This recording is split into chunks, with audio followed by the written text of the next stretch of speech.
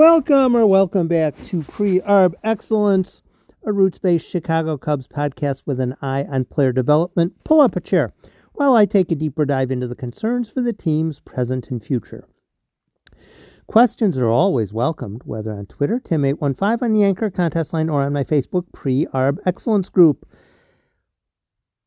Welcome to today's episode. We have a CBA.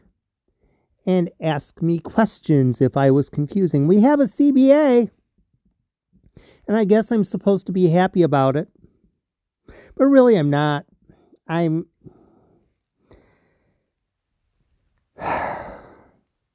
still more interested in minor league games. I'm still more interested in college games. As I mentioned on my Twitter, I'm more interested in Alexander Canario at bats than Clint Frazier at bats. I'm just not fired up. I'm not. At least not about the Major League Club. But that's not what the podcast is about. That's not what this episode is about. This episode is about the way I look at things. The way I look at things is not the way people generally look at things. With most people, it's, yay, I'm familiar with this guy. Yay, I'm familiar with this guy. Hooray, let's go, my team. Let's go out and see people and be at the ballpark and be around people. Yuck! Yuck! Being around people, yuck! I'd rather be at home inside my house, not around people, because that's the way I function best. I function best when I'm not around people. And when I look at baseball, I look at baseball as a garden of ideas. A garden of ideas. What is going to happen next as far as that thing that people didn't see coming? The thing that people didn't see coming. And today someone just asked me a question, and it pushed me into a podcast that otherwise I wasn't going to do. One of the rules that sounds like it's going to kick in, is that players will not be permitted to be optioned to the minor leagues more than 5 times in a season. Players will not be able to be optioned more than 5 times in a season. So, what does that mean is going to happen? You could say, what will be the unexpected consequences from this action? Gee, I couldn't imagine. Why would that happen? Or you can look at it completely the other way. Since we know players are still going to get bounced up and down, up and down, up and down, up and down on the zip line, on the zip line, on the zip line, on the zip line. What's going to change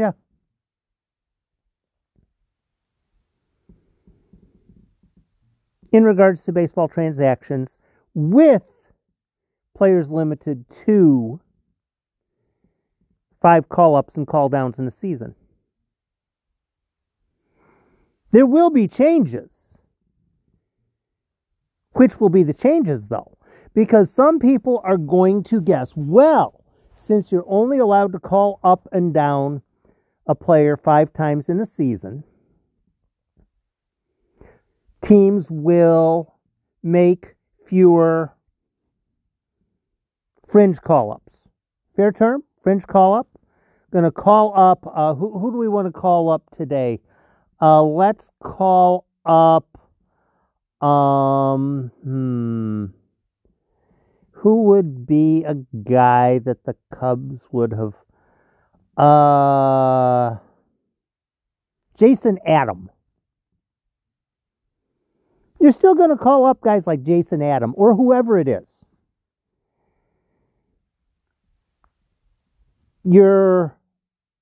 If a team has, let's see, it's going to be 13 and 13. So you have a 5-man rotation, 8-man bullpen.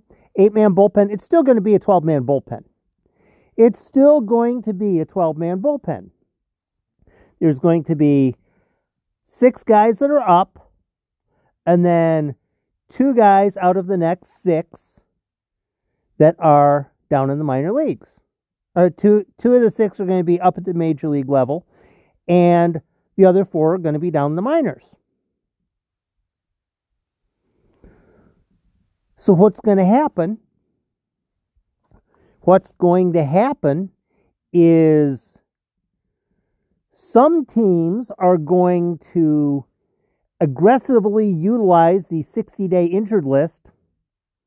Sorry, this guy's injured. He's on the 60-day injured list. He's out for 2 months. He's out for 2 months. But it's only a 45-day injury. Yeah, I know, but he's out for 2 months because that's the way we're going to save roster spots. There will be a lot more reliever gets injured, gets put on the 60-day injured list because that's a way to save a roster spot. Yep, I see that happening a lot. A lot more churn with relievers. If you have a guy who is, I'll say, I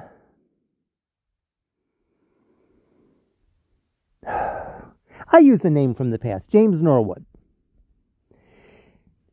Executives are going to be up against it. Is this guy going to make a difference?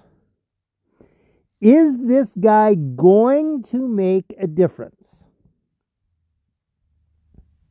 And you got to be right. More often than other teams are. You get a guy like James Norwood. You get a guy like Trevor McGill. You get a guy like whoever the flavor of the month is. Is this guy going to develop? Is he? Yes or no? Is he going to develop? And by develop, I mean, is he going to eventually be worth like half a win a season regularly? You know, like eventually, Brooks Raley eventually had a good career once the Cubs let him go. That kind of thing. Is this guy going... Because if a guy isn't going to be that good long term, it's fine. It's fine. When he gets to that point where he's gotten called up and called down 3 times during the course of a season, if he gets to that point where he's been called up and down 3 times in the course of a season, and he's getting to that point where, you know what, we're really not going to be able to zipline this guy a whole lot more this season, you got to ask the question, is he going to be the guy?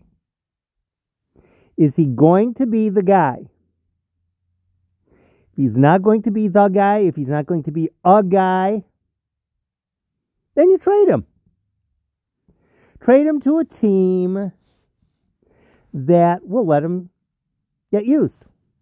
Because there's going to be some teams in the league that are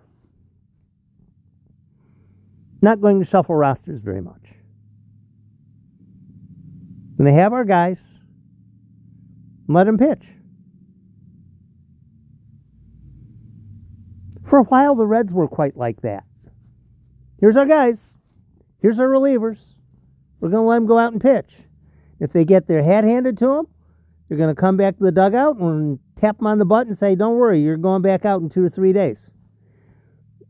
Going to give you tomorrow off, then you're going to go out the next day. Because that's one way to develop pitchers, is to keep using them. There are going to be some teams that will do that. And if you end up getting to a point where there are some teams that will continually use pitchers who have struggled and try to have them, I'm going to interrupt myself. College. I've been listening to a lot of college games, and quite a few college coaches will try to assess pitchers in game. Assess pitchers in game. Because there is no backfield in college baseball. So, if you're up, let's say you're up 7-1, there's in 7-1, the seventh inning, there's a certain type of relief pitcher you send out. You don't necessarily send out your closer dude. You send out a freshman who's trying to get used to pitching up to this level, and maybe he won't get out, but you have to take a look at him. If you're down 15-1, then you send out a different guy. If it's 4-2, then you send out a different guy. Colleges have reasonably deep bullpens, and they don't have a call-up from AAA system. So you have your roster, and who comes in a relief situation depends on what the score is and who you want to get some work that day. So, some baseball teams are going to aggressively shuffle players up and down. Some teams are going to do that far less. I'm not sure, I haven't checked, but I don't think the White Sox do a whole lot of shuffling. Usually with the White Sox, if I remember correctly, it's pretty much guy gets injured, guy goes on injured list. Other than that, there's really not a whole lot of shuffling going up and down. With the Cubs, there's a whole lot of shuffling going up and down. So if you have a team that is shuffling up and down, and you have another team that's not shuffling up and down, then the player who has been called up and down 3 times in a season becomes of far more value to the team that doesn't shuffle up and down. So then what you end up doing is you end up trading the guy like Trevor Megill to the team that is willing to give Trevor Megill 7 or 8 or 9 or 14 looks before they decide on whether he's worth keeping or not. And they throw off a 14th round draft pick and we're done. You got something you might want, we got something we might want, and we go. So what ends up happening is teams like the Cubs are going to be going aggressively at assessing relief pitchers. Very aggressively at assessing relief pitchers. It's not going to be so much outfielders that's a problem. It's not going to be infielders or catchers. It's going to be pitchers that are a concern with the 5 call-ups in a season. I don't know how many the Cubs had last year. 3, 4 that were even close to 5. I don't know. I don't know. But it would probably be like guys like Trevor Megill who are on the fringe, on the cusp. And at some point, teams are going to have to get to the point where make a decision. Is this guy a guy that we're going to want to have on into the future and he's going to make a difference? Or if he's not, we'll just unload him on somebody, wish him well, and get something back in exchange. Full stop. So then, how are the Cubs going to replace those pitchers that they're trading away? Oh, that's easy. By prioritizing drafting pitchers in the draft. By prioritizing drafting pitchers in the draft and other things. As of now, the Cubs have Ben Leeper, who they will not do a darn thing with in AAA, other than what they did last year. Pitch him in AAA, pitch him in AAA, pitch him in AAA, pitch him in AAA, pitch him in AAA, pitch him in AAA, and then at some point, okay, now it's the time to call him up. If you really want to know what's going to be going on with the Cubs in their bullpen I would say 2022, but 2022 is nothing magical. 2022, 2023, 2024, 2029, 2033. If you really want to know what's going on next with the Cubs bullpen, have somebody who's following the AAA iCubs. The guys that are doing well in AAA Iowa, the guys that are doing well in AAA Iowa are the guys that are going to get called up next. Maybe it'll be a Trevor McGill or a Michael Rucker off the 40-man roster. But once those guys have gotten burnt through a couple of times, either they'll go on the injured list to buy back a roster spot, or they will go away and be replaced by someone else from the AAA roster. Ethan Roberts. Ethan Roberts would be a good player to call up, especially mid-season. You know, if it's a situation where, July, the Cubs have a reliever that somebody decides, hey, I want to trade for this reliever. Someone trades a prospect for a reliever, and the Cubs call up Ethan Roberts in July. Guess what? He can still get called up and down 5 times that season. He's already on the 40-man roster, but he's not going to be in Chicago very much. Braylon Marquez, same thing. I don't know how they're going to utilize Marquez, but I don't imagine they're going to have him stay in Chicago the entire time.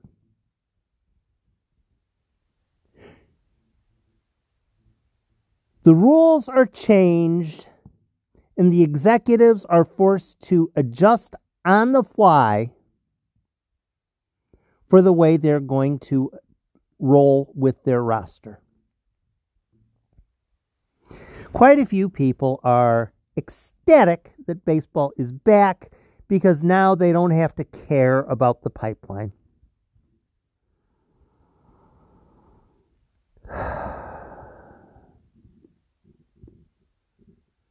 I think there are a number of baseball fans that ought to be strongly encouraged to pay attention a whole lot more to the pipeline so they can understand how things actually work. If you understand how things actually work, you understand the importance of the pipeline. And if you refuse to understand the pipeline, then you're not going to understand how things work. It's kind of easy.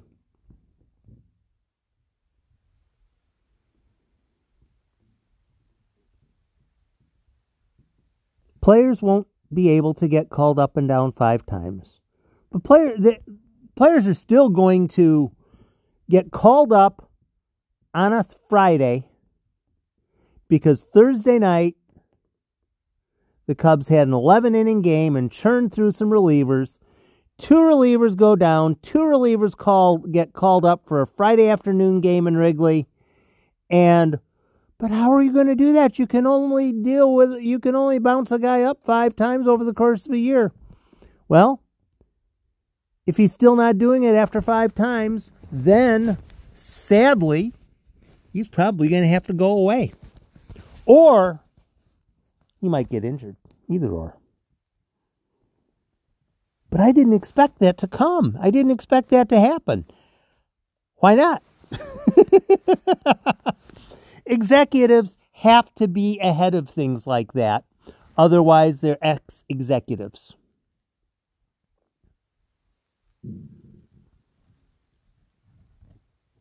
There is one thing I am definitely looking forward to about this upcoming week of massive trades and free agent signings and all that kind of stuff. There's one thing I'm definitely looking forward to. Eric Hosmer not being a Cub. That's not going to happen. But, at least I don't think it's going to happen. It'd be stupid if it does. The players are still going to get called up for a day or 2 and then sent right back down. Then get called up for a day or 2 and then get sent back down. Because that's how it works. It's going to be more of a... If the limit is 5, which it is, it's not going to be a case of this guy gets called up 10 times, this guy gets called up 9 times, and this guy gets called up 2. It's going to be 5 and 5 and 5 and 5 and 5 and 5 and 5 and 5. Because that's what's illegal. Once the rules change, so do the strategies. And the competent GMs, Cubs have had a few through the years, not that many. The competent GMs will realize how things work and abuse those rules, because that's what a good GM does. We have a CBA. We have new rules to get used to. Who knows? Maybe at some point I'll have to do a podcast on a trade. The Cubs do one of those. Who knows? Thanks for stopping by.